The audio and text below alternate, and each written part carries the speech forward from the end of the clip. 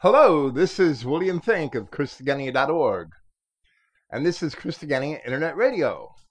Today is Friday, June 28th, 2019. Praise Yahweh, the God of Israel, and thank you for listening. Today we're going to present part 26 of our commentary on the Gospel of John, and that is titled The Purpose of the Shepherd. The Bible is not two different books. The most radical and correct meaning of the word Catholic is downhole. And the earliest church fathers, such as Irenaeus, Clement of Alexandria, and Tertullian, had used that word to describe the reception of the whole of the faith, meaning the receiving of both Old and New Testaments, as opposed to the rejection of one or the other by the Jews or by sects such as the Marcionites. One cannot properly understand the gospel of Christ without first understanding the will of God, which was expressed in the words of his prophets. Neglecting the pericope of the woman caught in adultery, which clearly was not a part of John's original gospel.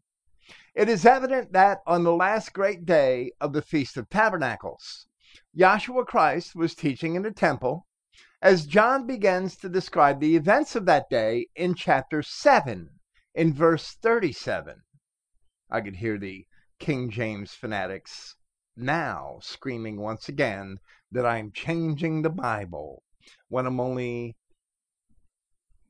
purposely ignoring a late interpolation of somebody else who obviously changed the Bible. I'm not changing it all. So then, upon his having been confronted by his adversaries, we see Christ reveal their true nature in the lengthy exchange which he had with them, as it is recorded in John chapter 8.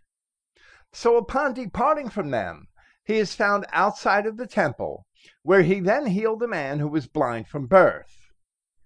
This act led to another confrontation with those who were opposed to him, in which he declared, "For judgment I am come into this world, that they which see see not might see, and that they which see might be made blind, which they who do not see might see, and that which they who do see might be made blind. They which see not are the lost sheep of the house of Israel, for whom he had come." They weren't there in Palestine. "And they which see are the Judeans who witnessed his acts, and had heard him speaking, but who nevertheless had rejected him." This statement from John chapter 9, verse 39, reveals the true significance of this event, where on this day he chose to heal such a man, as he had said earlier in that same chapter, when he was asked by his own disciples why the man was born blind, that neither has this man sinned nor his parents, but that the works of God should be made manifest in him. So it should be evident that the man's very life stood as a parable in order to provide a lesson to the children of Israel. That the purpose of Christ on the day wherein John's gospel records that he revealed the true nature and character of his enemies was to heal the children of Israel from their own collective blindness, as it is they who are identified in the Word of God, which is in the prophets, as being blind. They which see not, for whom Christ had come, so that they might see. Standing in the assembly hall in Nazareth at the beginning of his ministry, as it is recorded in Luke chapter 4. Christ had read from Isaiah in relation to himself, from Isaiah chapter 61. And he announced that the Spirit of the Lord is upon me, because he has anointed me to preach the gospel to the poor. He has sent me to heal the brokenhearted, to preach deliverance to the captives, and recovering of sight to the blind, to set at liberty them that are bruised, to preach the acceptable year of the Lord. Once one learns that his sheep are the children of Israel exclusively, and that his enemies are all children of the devil, that is how the blind can see. The wonderful acts which he had done, such as this healing of the man who was blind from birth, provided witnesses to his being that in turn had facilitated the spread of his word in the gospel, and ensured that it would indeed reach the lost sheep for whom he had come. So within just a few centuries, they had nearly all become Christian, and the world would never be the same, as Christ had also predicted. The inevitable truth of his words, such as where he said that I have come to spread fire on the earth. And this gospel of the kingdom shall be preached in all the world, along with many other statements that he made, which came true after he himself had departed, should alone prove that he is God. This was fulfilled as the people who became known as Jews, those who hated him, did everything they could for over 300 years to prevent the spread of Christianity, and they could not stop it. So they sought to infiltrate and corrupt it from within, an endeavor at which they have been employed ever since Rome first relented and accepted the new creed. The official version of so-called Christianity, which developed in Rome and in Constantinople, was never free of these infiltrators. It was based on false doctrines, false ideas about Christianity, which they learned from the Jews, and it was never truly apostolic Christianity. Now here in John chapter 10, Christ also explains that phenomenon. We just won't get to it quite yet tonight. Maybe we will touch on it, but we will discuss it at length in our next presentation. If the children of Israel ever read and accepted the gospel of Christ, they would indeed be healed from their blindness. This is the purpose of the spread of the gospel, as it was described by Paul of Tarsus, where he said that Christ had told him, in part, in Acts chapter 26, that for this I have appeared to you, for you to be a chosen assistant and witness, both of the things you have seen by me and of the things I shall reveal to you, taking you out from among the people and from the nations to whom I send you, meaning that the people that he was taken out from and the people of those nations were actually the same people, to open their eyes, for which to turn them from darkness to light, and from the authority of the adversary, or Satan, to God, for them to receive a remission of sins, and a portion with those being sanctified by the faith which is in me. The true nature of that adversary was described by Christ earlier this same day, as it is recorded in John chapter 8. Here in John chapter 10, Christ will describe the sheep for whom he came. And they must be properly identified if they are to be cured of their blindness. Reading the prophets and the gospel, those being sanctified are only the lost sheep of the children of Israel. and they were the captives as they were sent off in punishment from the presence of Yahweh.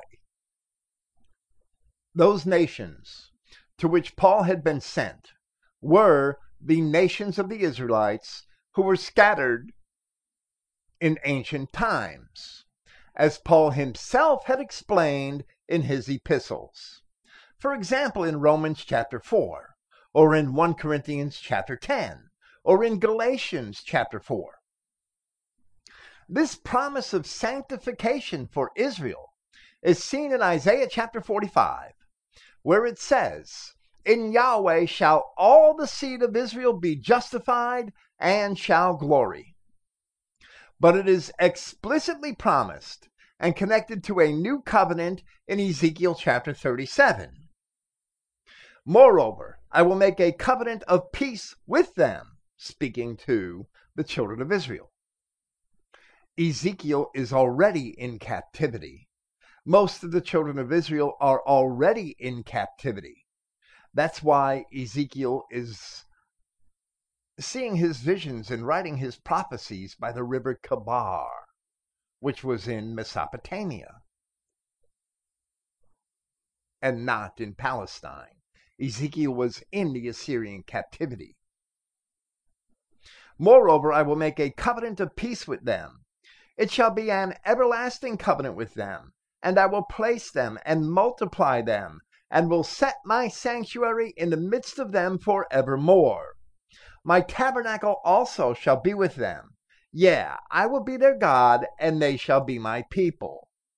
And the nations shall know that I, Yahweh, do sanctify Israel," no Gentiles there, "when my sanctuary shall be in the midst of them forevermore." There are no promises in the words of the prophets indicating that Yahweh intends to sanctify anyone but the children of Israel. If you're not one of them, you will never be sanctified by God. But in the Bible, only the children of Israel are referred to as the sheep of Yahweh's pasture, as we read in the 79th Psalm. "So we thy people and sheep of thy pasture will give thee thanks forever. We will show forth thy praise to all generations."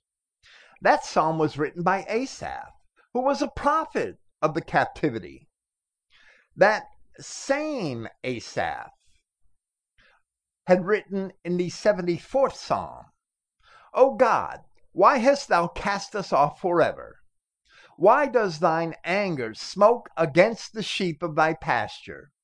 Remember thy congregation, which thou hast purchased of old, the rod of thine inheritance, which thou hast redeemed, this Mount Zion, wherein thou hast dwelt," referring to the people, not to the place. "Lift up thy feet unto the perpetual desolations, even all that the enemy has done wickedly in the sanctuary. Thine enemies roar in the midst of thy congregations. They set up their signs, their ensigns for signs."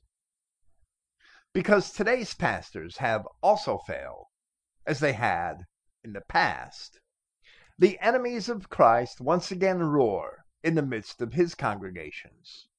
Here in John chapter 10, Christ himself explains why. The shepherd-king metaphor may be as old as writing itself, and it is found as early as the 3rd millennium before Christ, over 2,000 years before Christ. In Scripture, it first appears in Genesis chapter 49. It pervades the Scripture from the time of David, who had employed it often.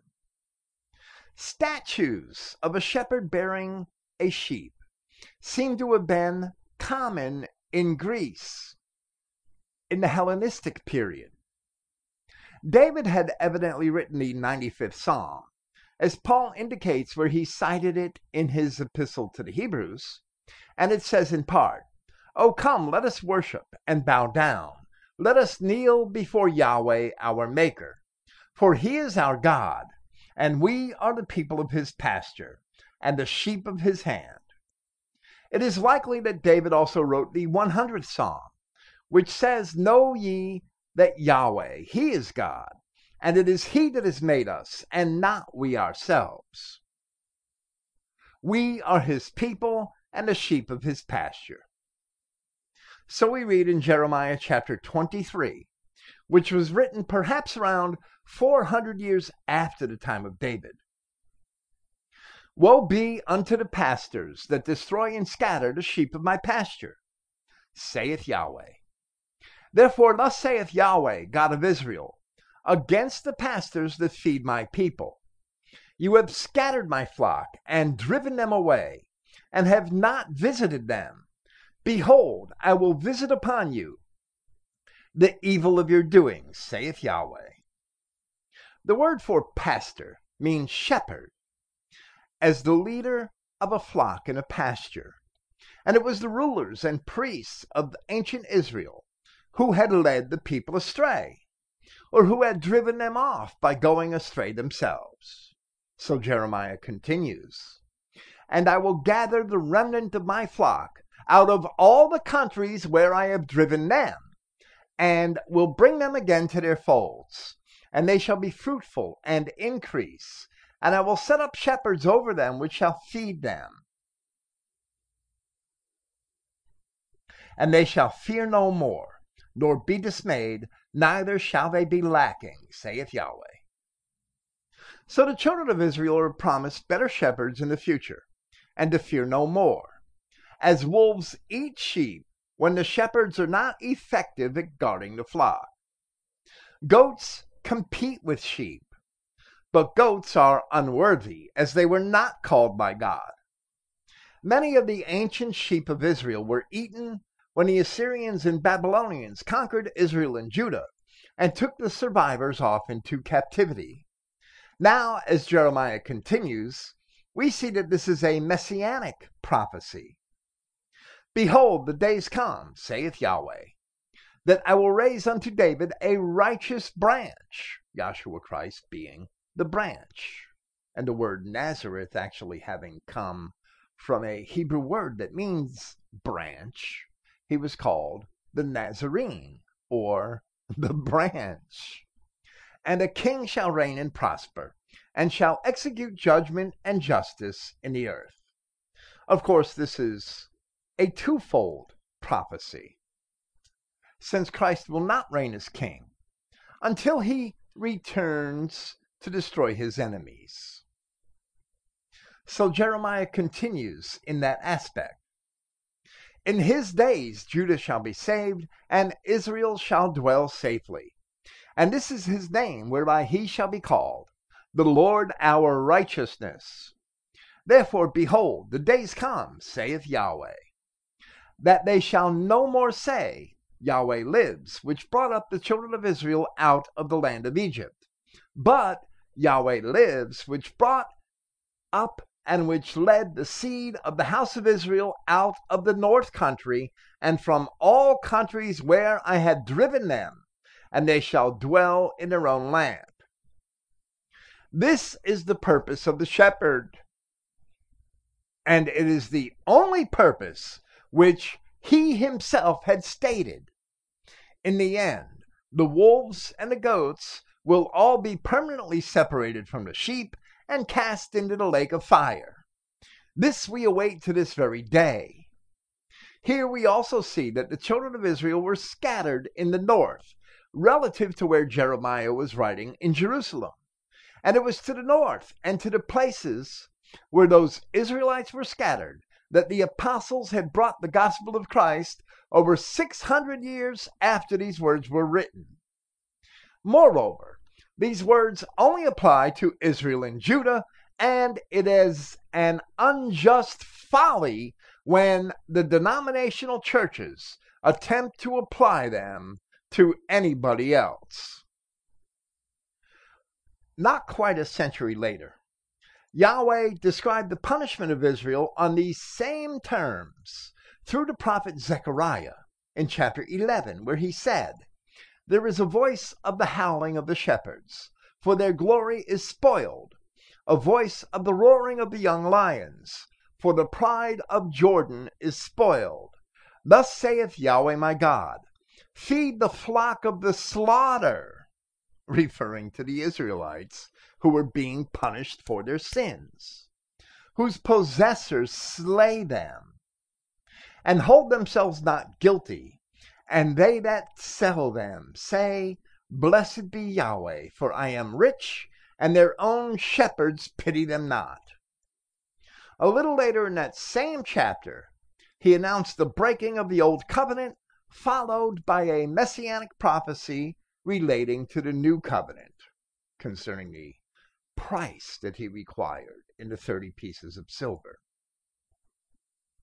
So in Matthew chapter 25, Christ had explicitly pronounced his objectives, where he said, I am not sent but unto the lost sheep of the house of Israel.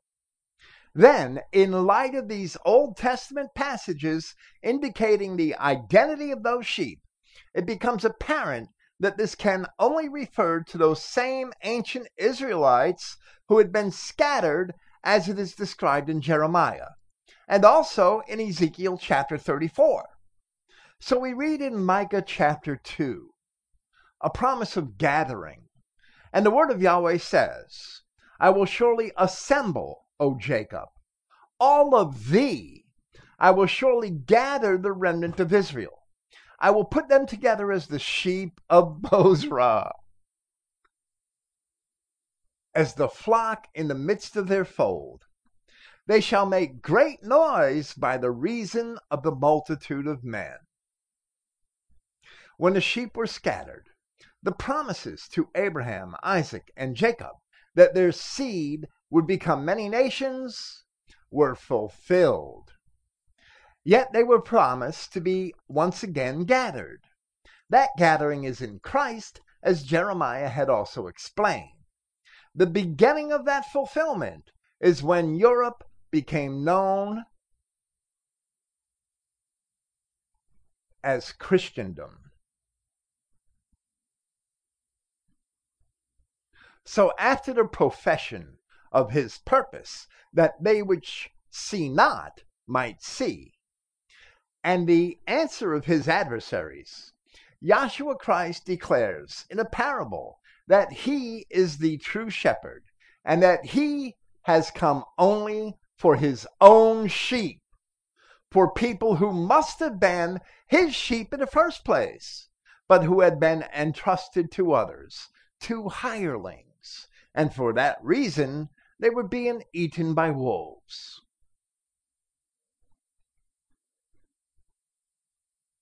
Truly, truly, I say to you, he not entering through the door into the pen of the sheep, but going up from another place, that man is a thief and a robber. Christ came through the door of the sheep, having been born of the seed of Abraham, and he was also heir to the throne of David. So he says, but he entering through the door is the shepherd of the sheep.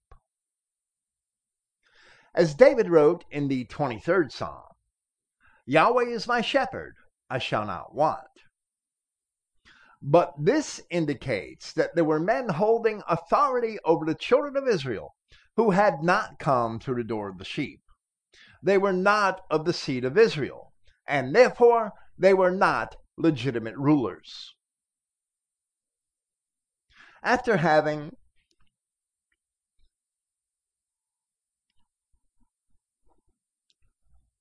rejected his sacrifice, Yahweh had challenged Cain by saying, as it is recorded,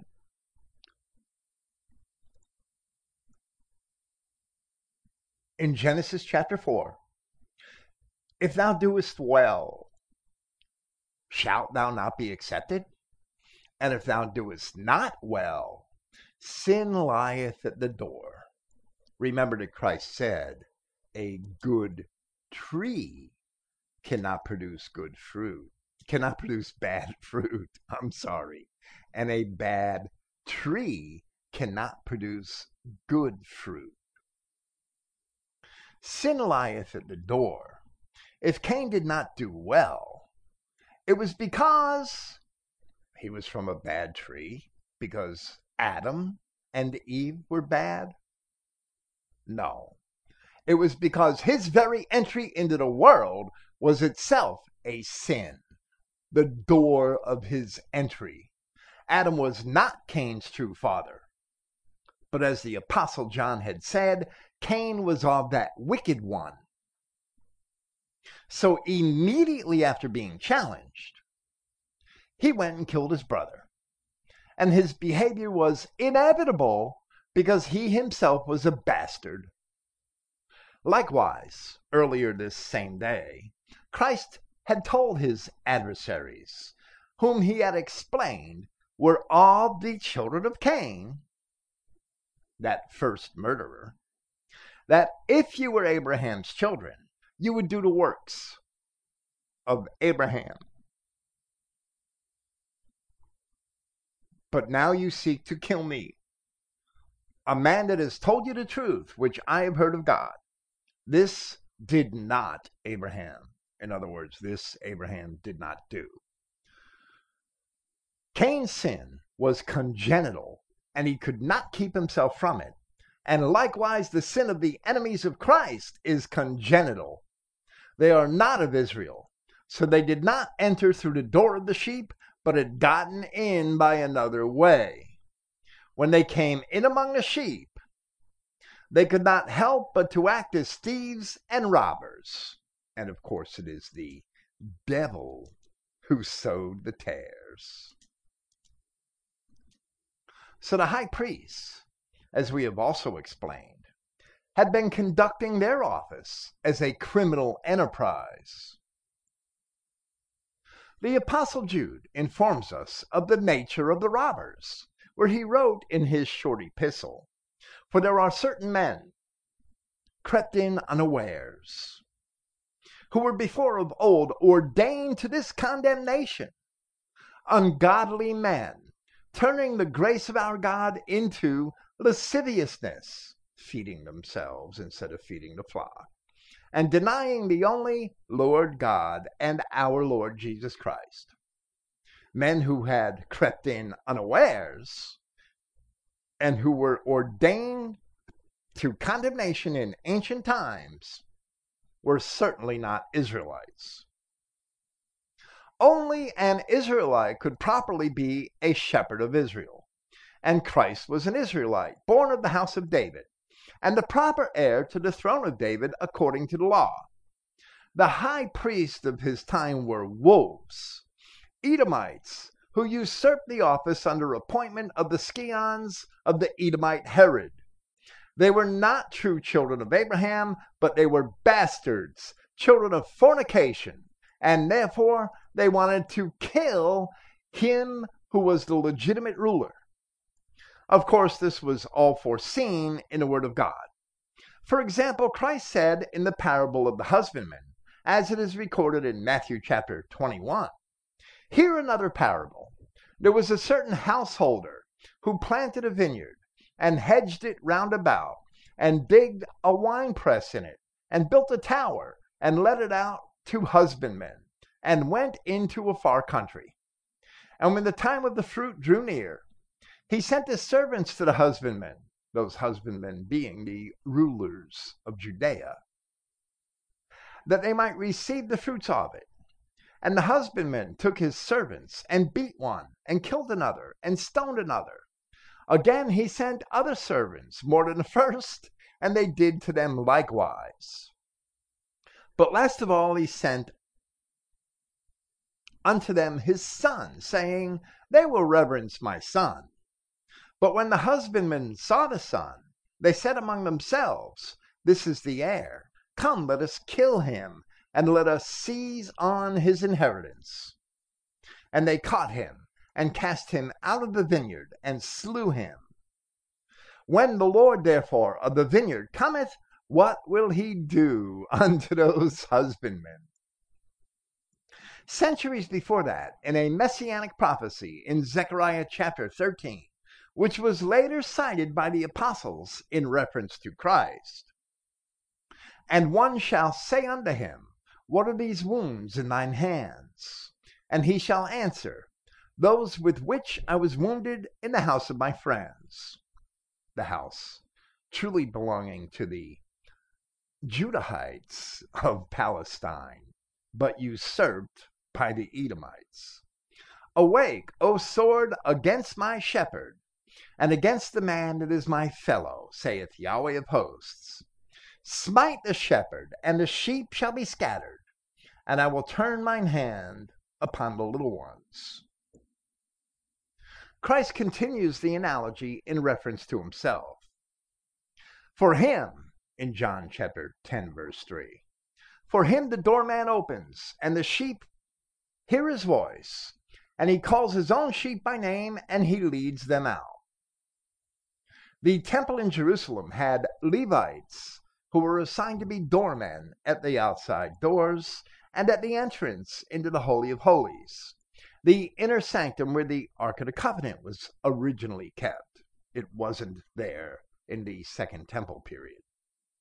It is written in the 84th Psalm, "For a day in my courts is better than 1,000.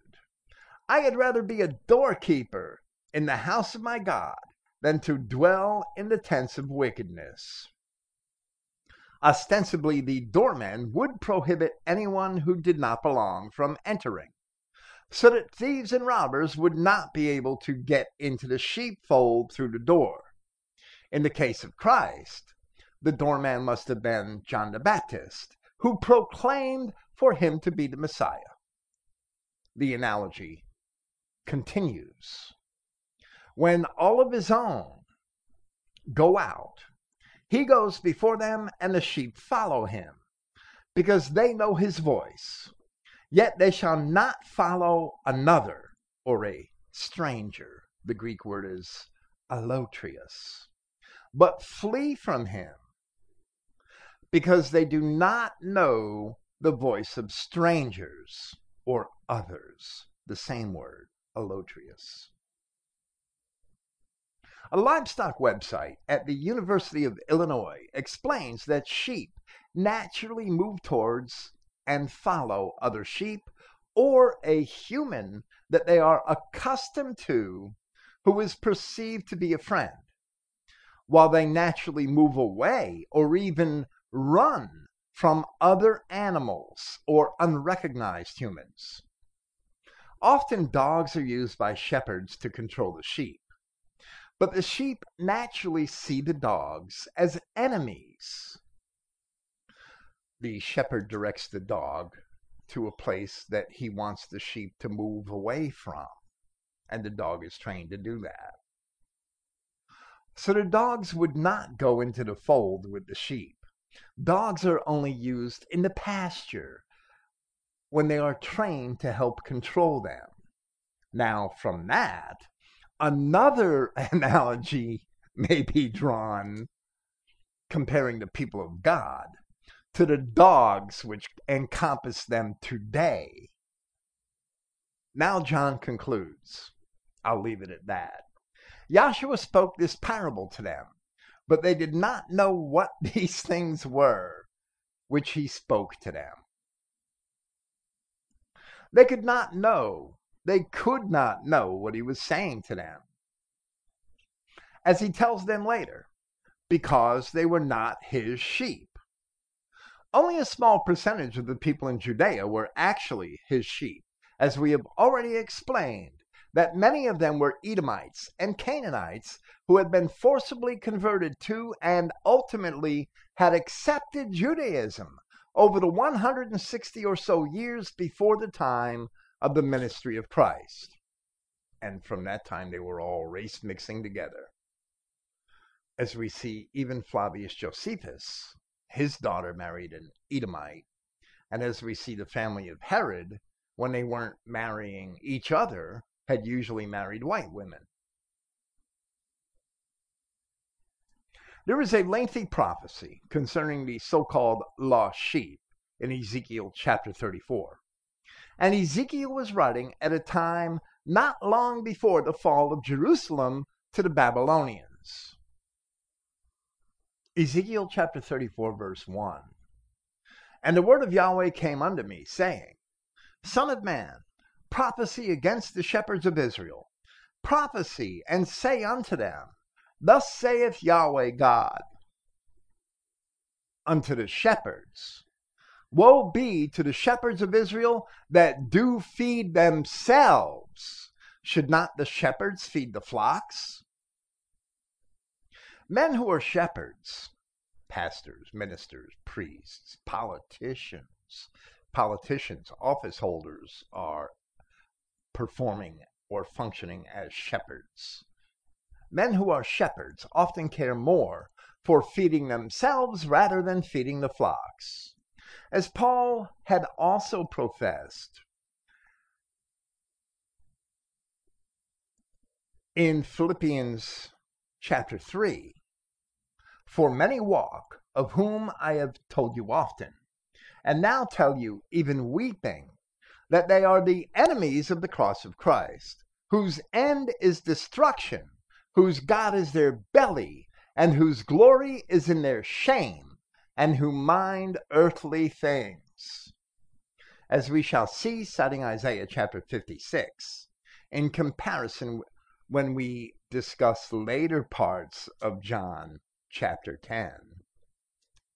I thought I would get to it for this week, and it just wasn't happening. As we shall see, citing Isaiah chapter 66, when we discuss the later portion of John chapter 10, in comparison with our present day, even shepherds professing Christ act as his enemies, feeding their own bellies rather than caring for his sheep. Ezekiel chapter 34, verse 3. You eat the fat, and you clothe yourself with the wool. You kill them that are fed. Must be referring to pedophile priests. But you feed not the flock. The diseased have you not strengthened, neither have you healed that which was sick, neither have you bound up that which was broken, neither have you brought again that which was driven away, neither have you sought that which was lost, but with force and with cruelty have you ruled them. The sins of the rulers of ancient Israel are recounted frequently throughout the books of the prophets, and are not possible to recount here. So Ezekiel's brief description must suffice. Many of them acted just as wickedly as these first century Edomites were acting under the family of Herod and the Romans. So the result was their scattering, the scattering of the sheep. And they were scattered because there is no shepherd. And they became meat to all the beasts of the field when they were scattered. My sheep wandered through all the mountains, wandered, past tense in Ezekiel's time, and upon every high hill. Yeah, my flock was scattered, past tense in Ezekiel's time, upon all the face of the earth, and none did search or seek after them. The scattering of the children of Israel actually began before the Exodus. A Greek historian who wrote almost 100 years before the ministry of Christ, Diodorus Siculus, was citing an even earlier historian, Hecataeus of Abdera,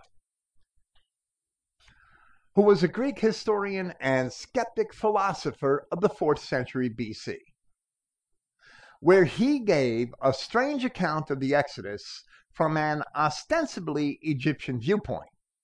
And he said that the aliens, meaning the Hebrews, were driven from the country, meaning Egypt. And the most outstanding and active among them banded together and, as some say, were cast ashore in Greece and certain other regions. Their leaders were notable men, chief among them being Danos and Cadmus. But the greater number were driven into what is now called Judea. The colony was headed by a man called Moses, outstanding both for his wisdom and for his courage, and by all of the classical Greek accounts, Cadmus was a Phoenician related to Europa and Heracles, Europa for whom Europe is named.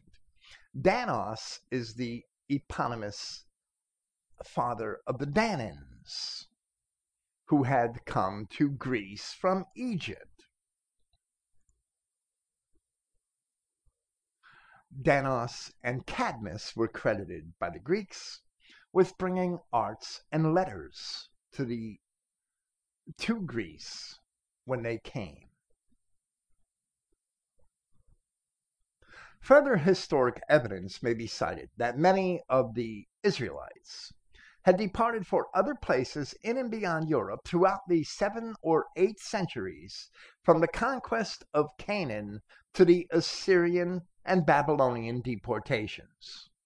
In those migrations, they settled much of Anatolia, the coasts of southern Europe, the Danube River Valley, the Black Sea Basin, the rivers and valleys of Iberia and France, the British Isles, and the coasts of Scandinavia.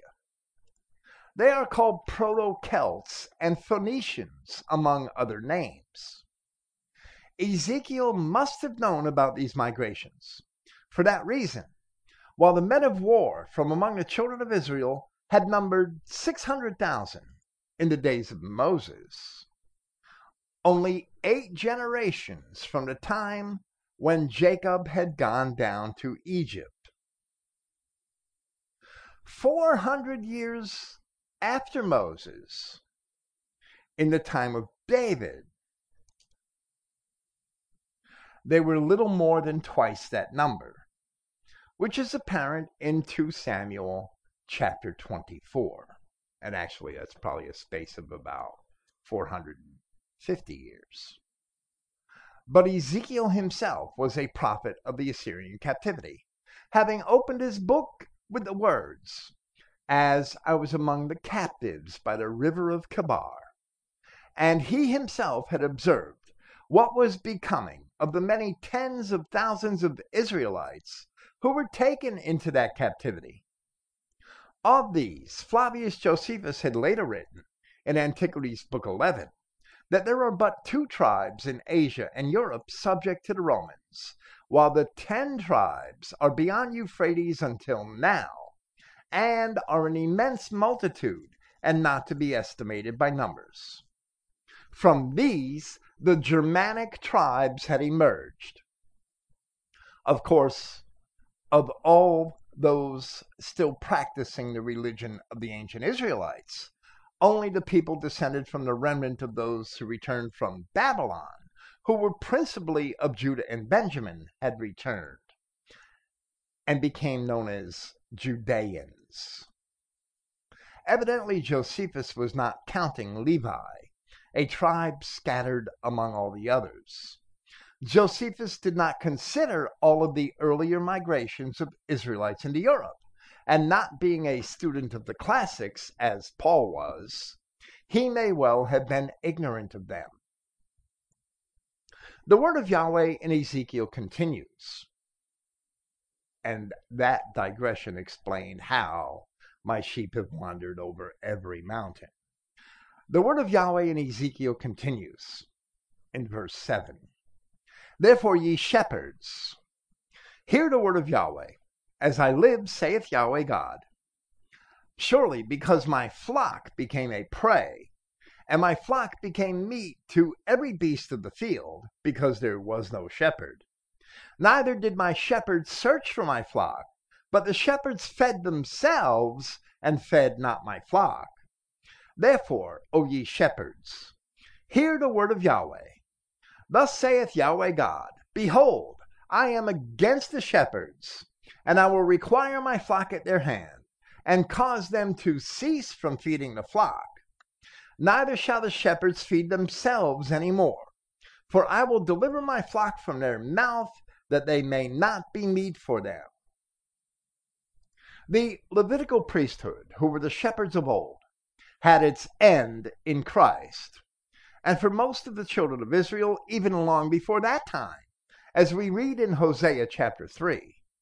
For the children of Israel shall abide many days without a king, and without a prince, and without a sacrifice, which they would need a priest for, and without an image, and without an ephod, and without teraphim, which they would need a priest for. Then there is a messianic prophecy. Afterward shall the children of Israel return and seek Yahweh their God and David their king, and shall fear Yahweh and his goodness in the later days. So their only resolution is Christ, the prophetic fulfillment of David their king.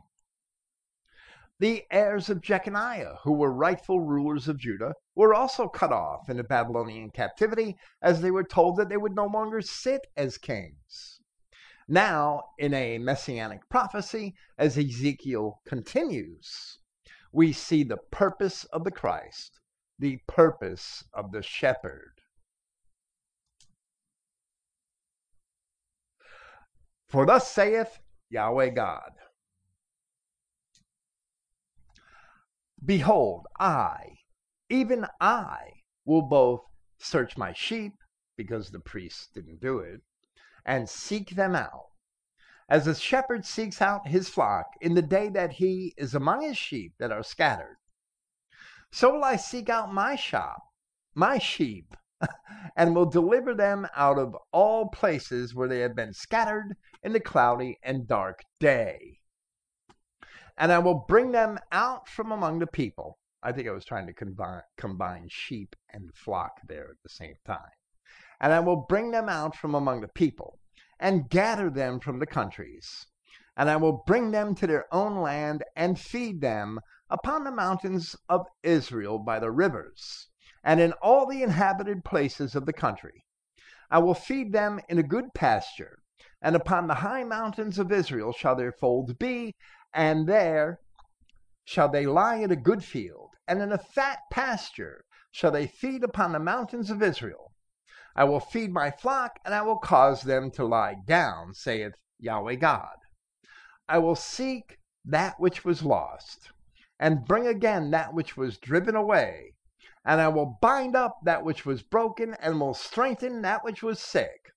But I will destroy the fat and the strong. I will feed them with judgment.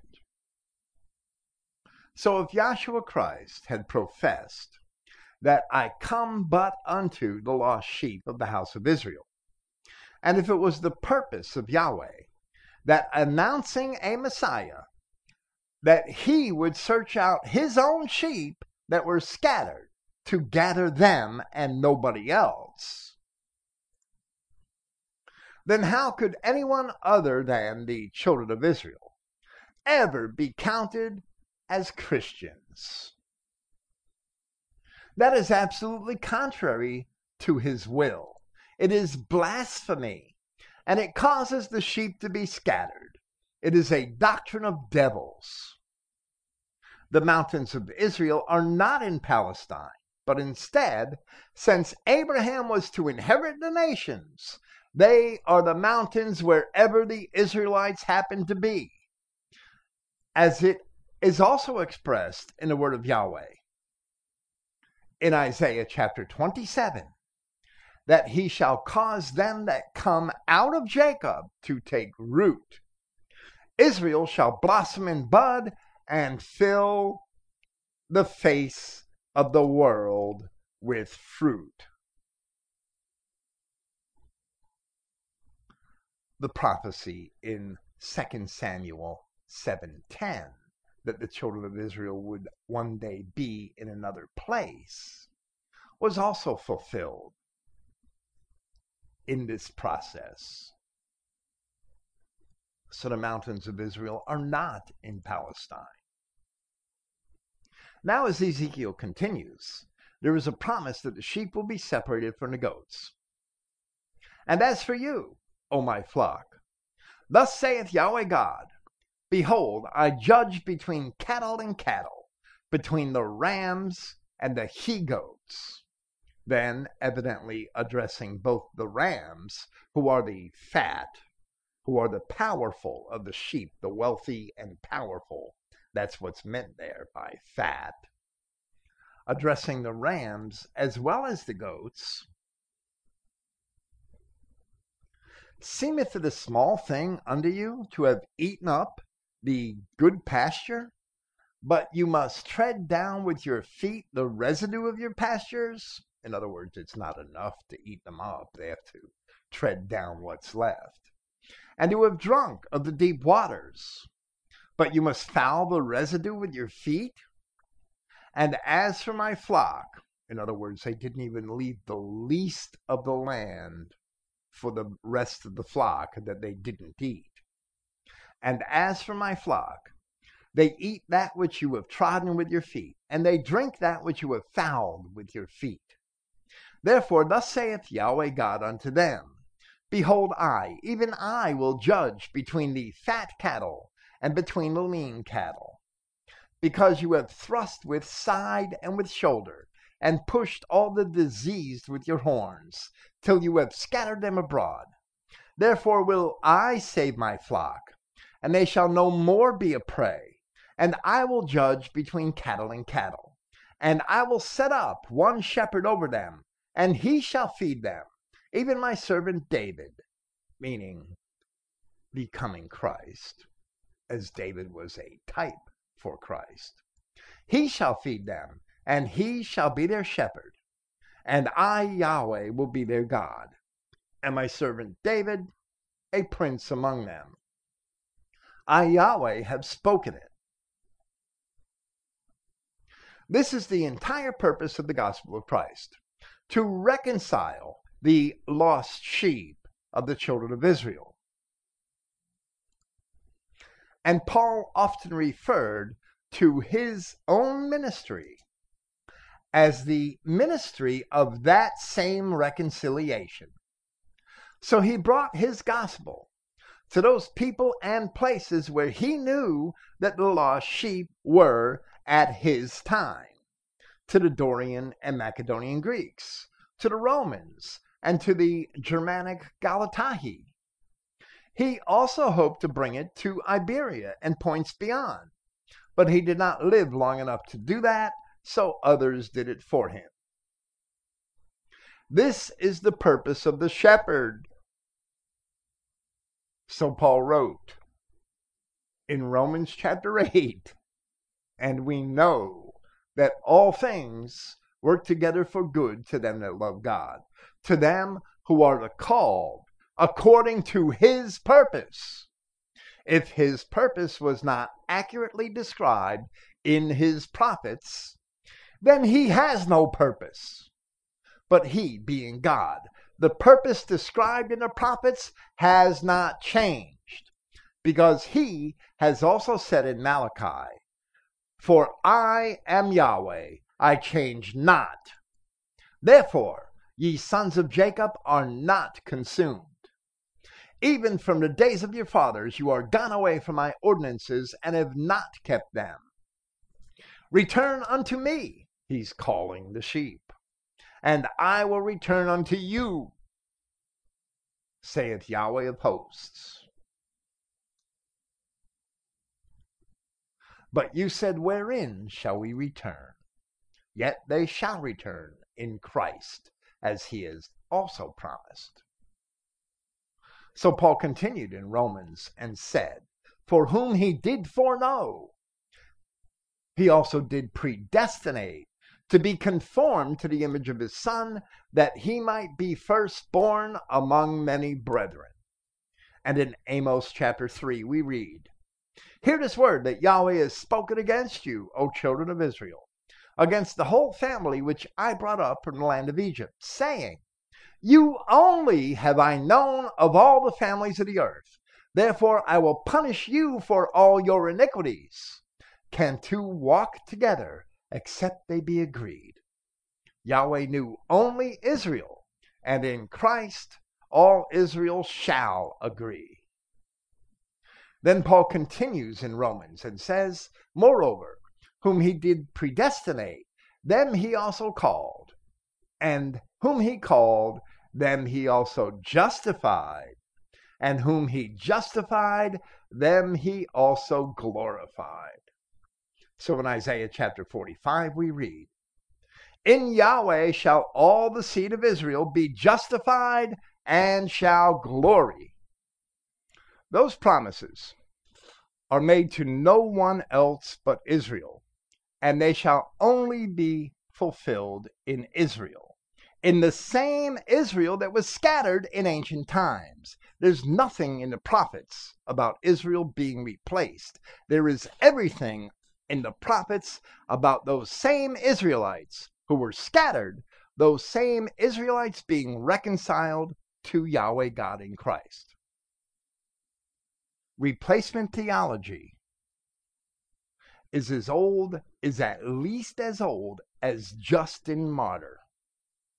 Justin Martyr, who wrote about 160 AD, taught replacement theology.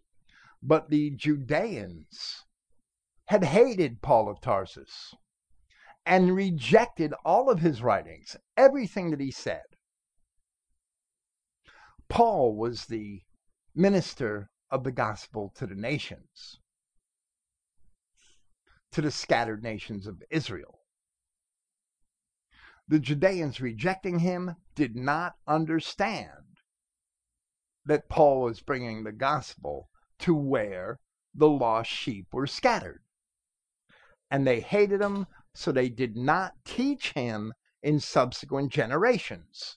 And Justin Martyr, being a Samaritan and learning Christianity from those same Judeans, never knew Paul of Tarsus, never quoted him, never mentioned him in his writings, never expressed anything which could have come directly from Paul, and never taught what Paul taught. He taught replacement theology because that's what the Judaizers in Jerusalem were teaching by the time that real Christianity was persecuted out of existence. And when the later Catholic Church was formed, it was formed based on the teachings of those Judaizers and not on the teachings of Paul. They didn't understand all of the classical history that was required to understand Paul. The express purpose of the shepherd is to regather the Israelites that were scattered in ancient times. So Paul wrote in Ephesians, speaking of Christ, in whom we also, meaning himself and the Ephesians, have obtained an inheritance, being preordained according to the purpose of he who accomplishes all things in accordance with the design of his will. The design of his will is in the words of his prophets, and therefore the entire purpose of the shepherd is found in Ezekiel chapter 34. We cannot add to that. We cannot mix in niggers and Chinamen and squat monsters. They are not Israelites. They were not scattered sheep.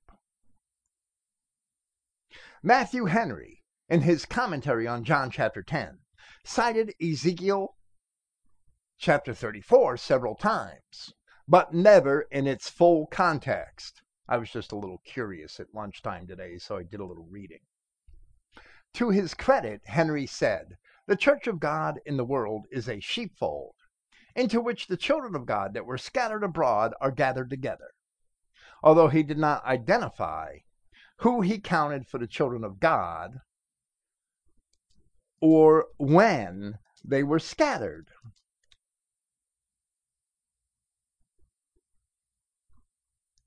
He does that in his commentary on John chapter 11, verse 52,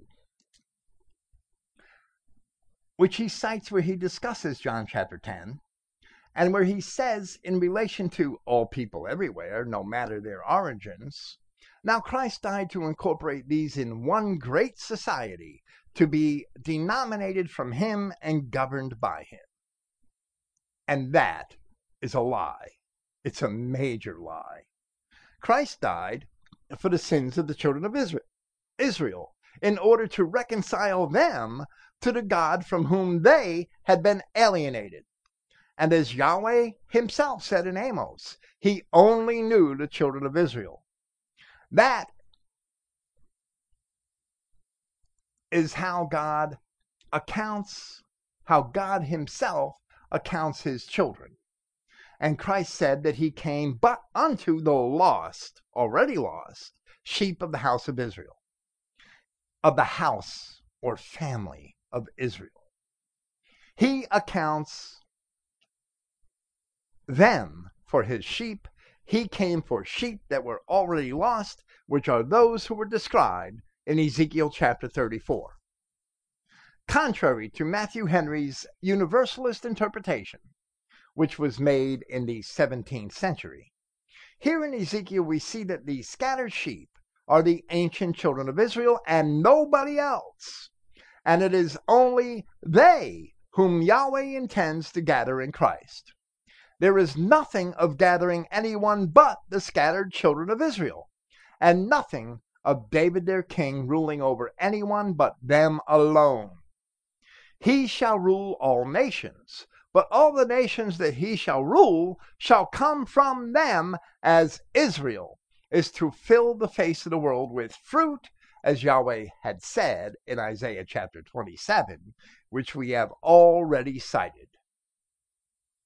One cannot understand the ministry of Christ as it is described in John chapter 10 without also understanding the purpose of that ministry as it is described in Ezekiel chapter 34. And one cannot properly understand Ezekiel chapter 34 without understanding the identity of the scattered sheep, which is the entire purpose of our Christian identity profession. It was also the purpose of the ministry of Paul of Tarsus. In the end, all of the sheep shall be saved, but all of the goats shall go into the lake of fire. Although that is not described until Ezekiel chapters 38 and 39, and in the parable of the sheep and the goats related by Christ himself in Matthew chapter 25. Now Christ resumes his declaration. Therefore Yahshua spoke again. Truly, truly, I say to you, that I am the door of the sheep. Not only did Yahshua enter in through the door, but he is the door. Yahshua Christ, being Yahweh God incarnate, is indeed the door of the sheep. That's how I understand the door to be the creation of the Adamic man and the chain of descendants. When you come in from the door of the sheep, you're born of Adamic parents. He is the door, and he is the door only for the sheep.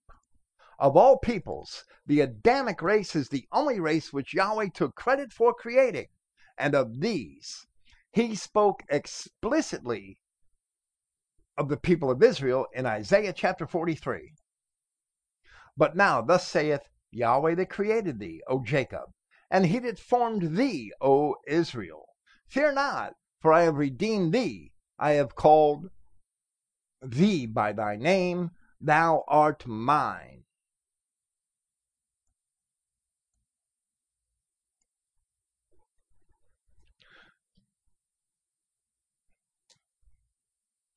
Yahshua Christ is that Redeemer. So Christ had said in John chapter 3, that unless a man should be born from above, he is not able to see the kingdom of Yahweh. Of all the Adamic nations which he created, Yahweh made a new creation in Israel and gave them alone the law and the covenants. So speaking of that creation of the children of Israel, in relation to the events of Sinai and the giving of the law, Solomon, in his wisdom, in chapter 19, wrote much like Isaiah had, and said, for the whole creation, in his proper kind, was fashioned again from above, serving the peculiar commandments that were given unto them, that thy children might be kept without hurt. The children of Israel being those children, the sheep of his pasture, and he is their door. They are the only people in the Old Testament whom he admitted were his children. Although in Luke and in Paul, we learn that Adam was also the son of God, and all the other descendants of Adam are the children of God, which is fine. In the Old Testament, he only claimed the children of Israel as his children. Later, Paul, comparing Christ to the ancient high priests of Israel, said for that same reason in Hebrews chapter 10, that having liberty into the entrance of the holy places in the blood of Yahshua, by a new and living way through the veil which he has consecrated for us, that is, of his flesh. That is how Yahshua Christ is the door of the sheep. His sacrifice gave them reconciliation with God, and he himself is God. So they were the door. He was the door when they came out onto the pasture, and he is the door when they enter back into the sheepfold. He himself is God, so he also gave them life in the first place.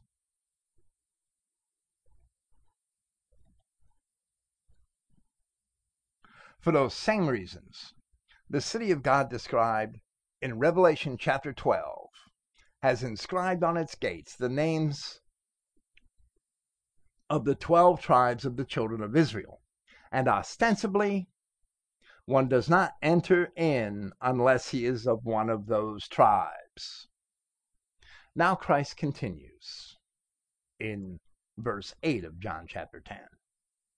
All, as many as have come before me. Now, some valid manuscripts, some very old manuscripts want those words before me. Among them, the 3rd century papyrus P45, the 3rd century papyrus P75, and the 4th century Codex Sinaiticus. But the words before me do exist in equally old manuscripts, the 3rd century papyrus P66 and the 4th century Codex Vaticanus and the Codex Washingtonensis, which I usually state is from the 5th century, but some scholars believe it was from the 4th. And also the 5th century codices Alexandrinus and Beze. They have those words before me. But those other manuscripts, which are at least as old, if not older, want the words. But I included them. All, as many as have come before me, are thieves and robbers, but the sheep did not hear them. Perhaps if we interpret this in the most general sense possible, all men leading a flock have by necessity also needed to live off of the flock.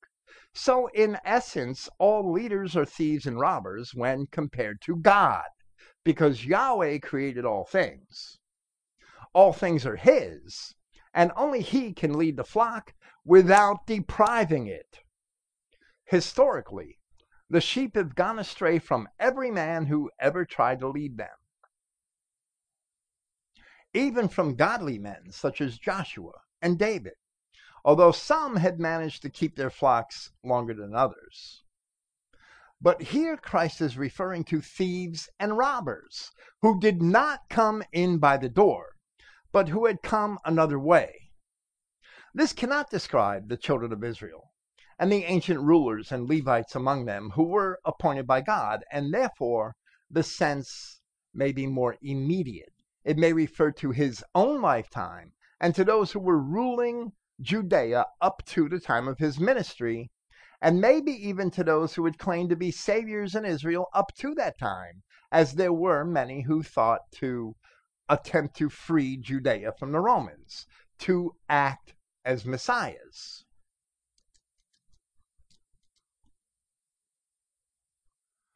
If the sense is more immediate, which I certainly believe it is evident that there were many disaffected people in Judea who had no political power. Josephus describes the sect of the Essenes, which must have been numerous, but which was disaffected politically. As I have explained elsewhere in other contexts, when there was no synagogue, the people of Israel were accustomed to gathering by the rivers to pray on the Sabbaths. This custom is evident in Ezekiel chapter 1, and it is evident in Acts chapter 16, where there was no synagogue in Philippi at the time, and Luke wrote that on the Sabbath we went out of the city by a riverside to pray. So ostensibly, at the time of Christ, the sheep in Judea, at least many of the people who were truly Israelites, were so disaffected so as not to attend the synagogues, and instead they gathered at the rivers on the Sabbaths. For that same reason, the baptism of John was successful, as he had encountered many Israelites who had neglected the synagogues and were accustomed to gathering by the rivers. So Judea was ruled by thieves and robbers. But the sheep did not hear them. Those Israelites who had joined themselves to the robbers should be likened to Ezekiel's rams, who were in league with the goats who sought to fleece the sheep. Christ continues, I am the door. If one should enter by me, he shall be preserved, and shall enter in and shall go out, and he shall find pasture. The most significant lesson in history is that only God can rule over man, and Christ is God. Wherever men rule over men, in the end, there will only be injustice and tyranny. The children of Israel had sinned when they demanded an earthly ruler, as it is recorded in 1 Samuel chapter 8. Samuel was the judge of the people, as Yahweh God had ordained, but his sons were corrupt. And evidently the people did not trust God to ensure that they would have righteous judges. So we read, Then all the elders of Israel gathered themselves together, and came to Samuel unto Ramah, and said unto him, Behold, thou art old, and thy sons walk not in thy ways. Now make us a king to judge us like all the nations. But the thing displeased Samuel when they said, Give us a king to judge us. And Samuel prayed unto Yahweh. And Yahweh said unto Samuel, Hearken unto the voice of the people in all that they say unto thee. For they have not rejected thee, but they have rejected me, that I should not reign over them. Ultimately, the people were led astray by their kings, and upon their being taken into captivity for their punishment, Yahweh had announced in Isaiah, I am Yahweh, your Holy One, the Creator of Israel, your King. So ultimately, in Christ, Yahweh shall once again be King. Where it says, I am the door, all things were made through Christ, as Paul of Tarsus also said in Hebrews chapter 1, speaking of the Son, whom he has appointed the heir of all, through whom he also made the ages. Yahshua Christ, being the Word made flesh, is indeed Yahweh incarnate, the Word which had said in the beginning, Let there be, and whatever he had said had come to be. So, if one should enter by me, that one is an element of his creation. But as Paul also wrote in Hebrews chapter 12, one is either a son or a bastard. The creation was corrupted at an early time. And therefore the law of Yahweh states that a bastard shall not enter into the congregation of Yahweh. Ostensibly, because a bastard could not have entered into existence by him. He did not create bastards. His enemies, being of the corrupted seed of Esau, as he had explained to them in John chapter 8, were bastards who could not enter by him.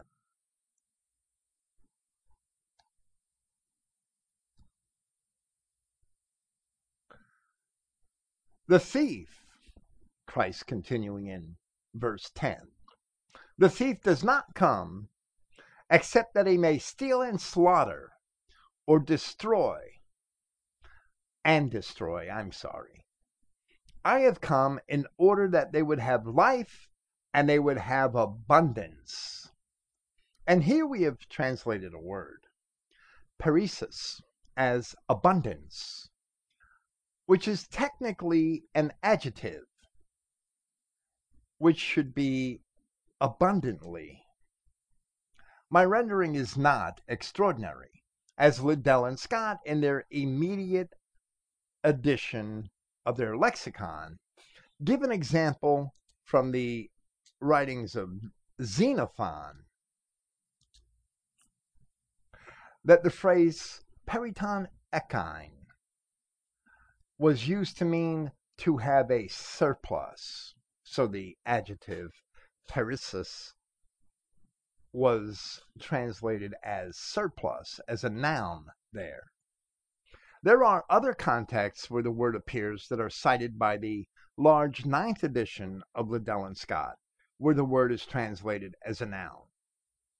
Christ is clearly speaking of an abundance of life and not of material goods. But if I knew at the time how certain proponents of the so-called prosperity gospel could abuse this clause, perhaps I would have rendered it differently. It is apparent in the ancient history of Israel that men who ruled as kings very often did so for their own power and glory. But here Christ is speaking of men who did not come in by the door, and therefore they were not of the kings or rulers ordained by God. They were impostors who were not Israelites. The family of Herod, who ruled Judea from about 40 BC to its end, were Edomites and not Israelites, and they appointed their own, usually from among the Sadducees, which was the party of the wealthy, to fill the positions of high priest and other offices in the temple. As we have also already discussed, they were all thieves and robbers. They operated their office as a criminal enterprise.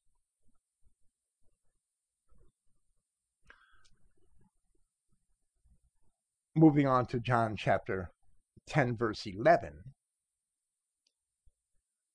I am the good shepherd. The good shepherd lays down his life on behalf of the sheep. That word life there is suke, or soul, as opposed to spirit or pneuma. It's often translated life, as it should be in the Christogenea New Testament. The denominational churches love to quote from the first epistle of John, ignoring its context, where it says of Christ, and he is the propitiation for our sins, and not for our sins only, but also for the sins of the whole world.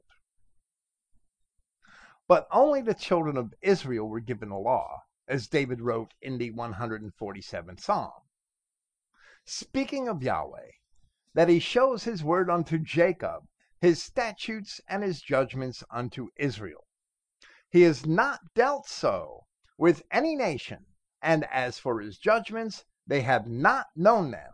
Praise ye Yahweh.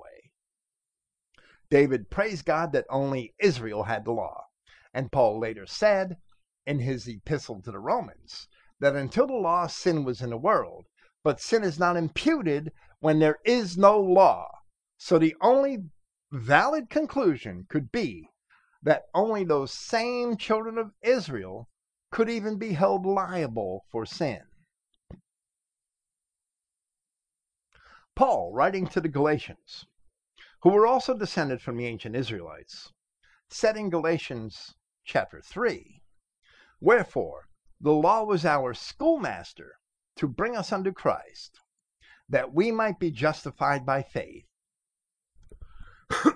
But after that faith is come, we are no longer under a schoolmaster." So if one was not under the law, as the ancient Israelites had been, then one did not have a schoolmaster and could not come to Christ. So Paul continued in Galatians chapter 4. "But when the fullness of the time was come, God sent forth his Son, made of a woman, made under the law, to redeem them under the law, that we might receive the adoption of sons. He laid down his life for the sheep," for the ancient Israelites, not for goats, dogs, and pigs. If you're born a goat, you can't believe Jesus and become a sheep. He laid down his life for the sheep that were already lost, those sheep that were lamented, that Yahweh promised to gather in Christ in Ezekiel chapter 34.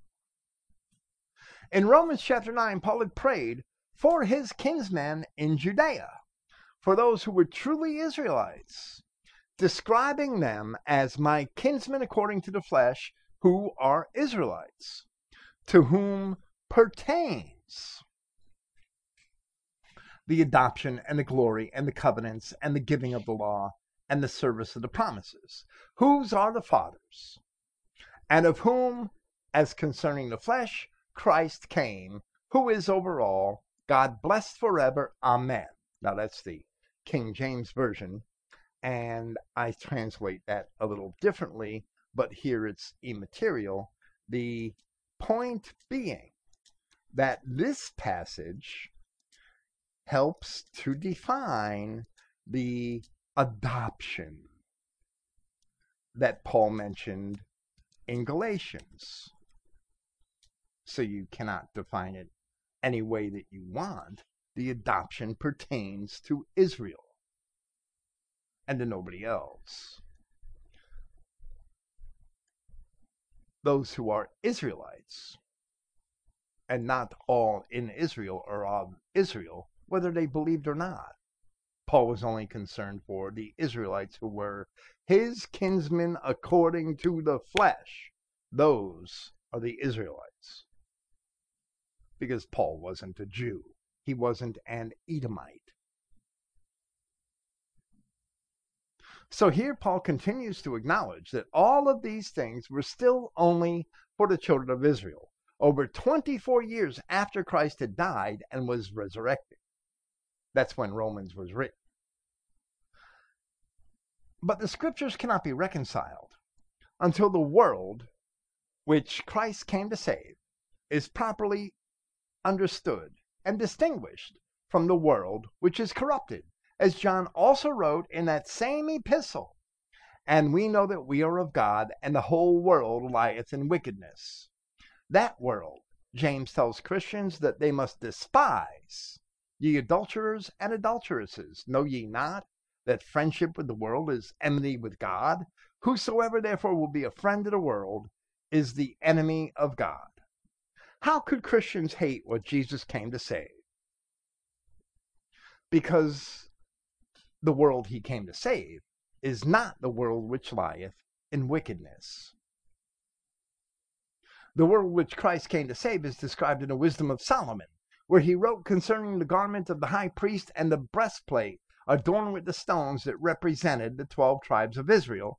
And he said, "For in the long garment was the whole world, and in the 4 rows of the stones was the glory of the fathers graven, and thy majesty upon the diadem of his head.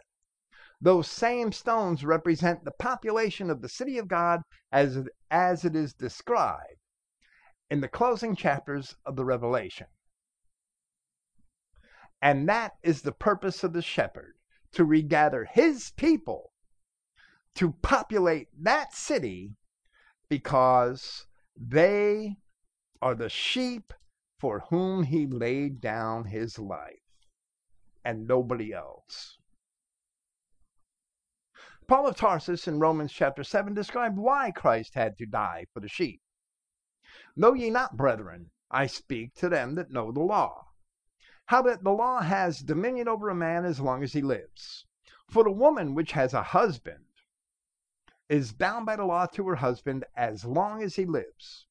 But if the husband is dead, she is loosed from the law of her husband. So then, if while her husband lives she be married to another man, she shall be called an adulteress.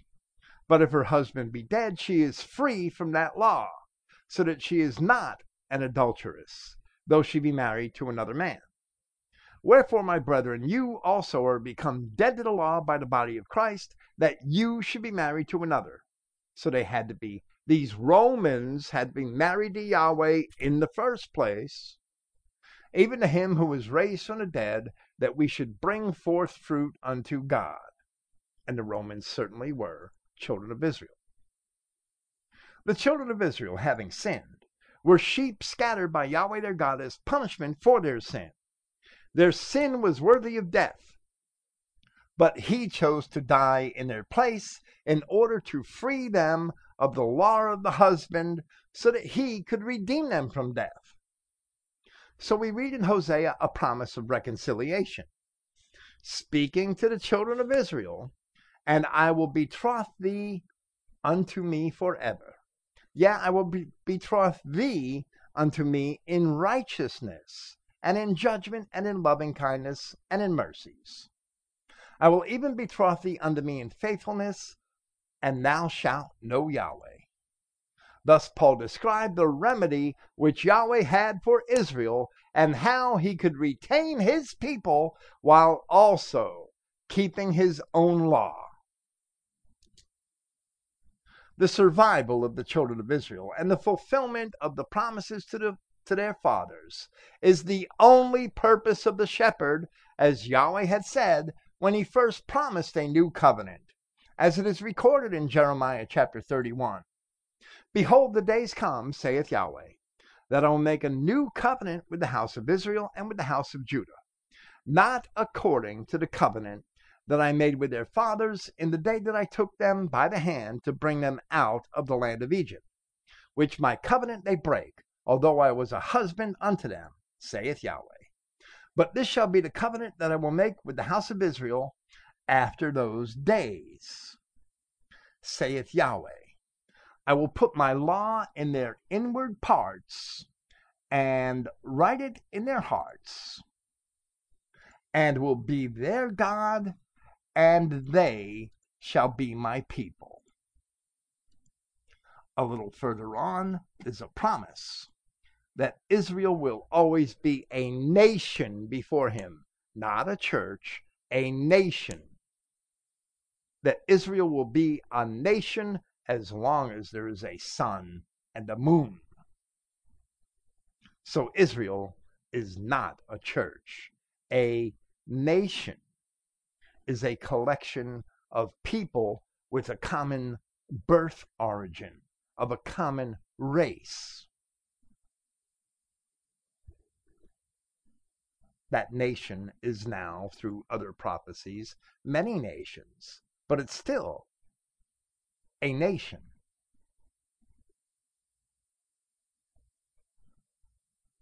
They being the only people whom God has known. In reality, there are no other people worth considering, as a good shepherd is truly only concerned with his own sheep, and all other beasts are viewed as possible threats to those sheep.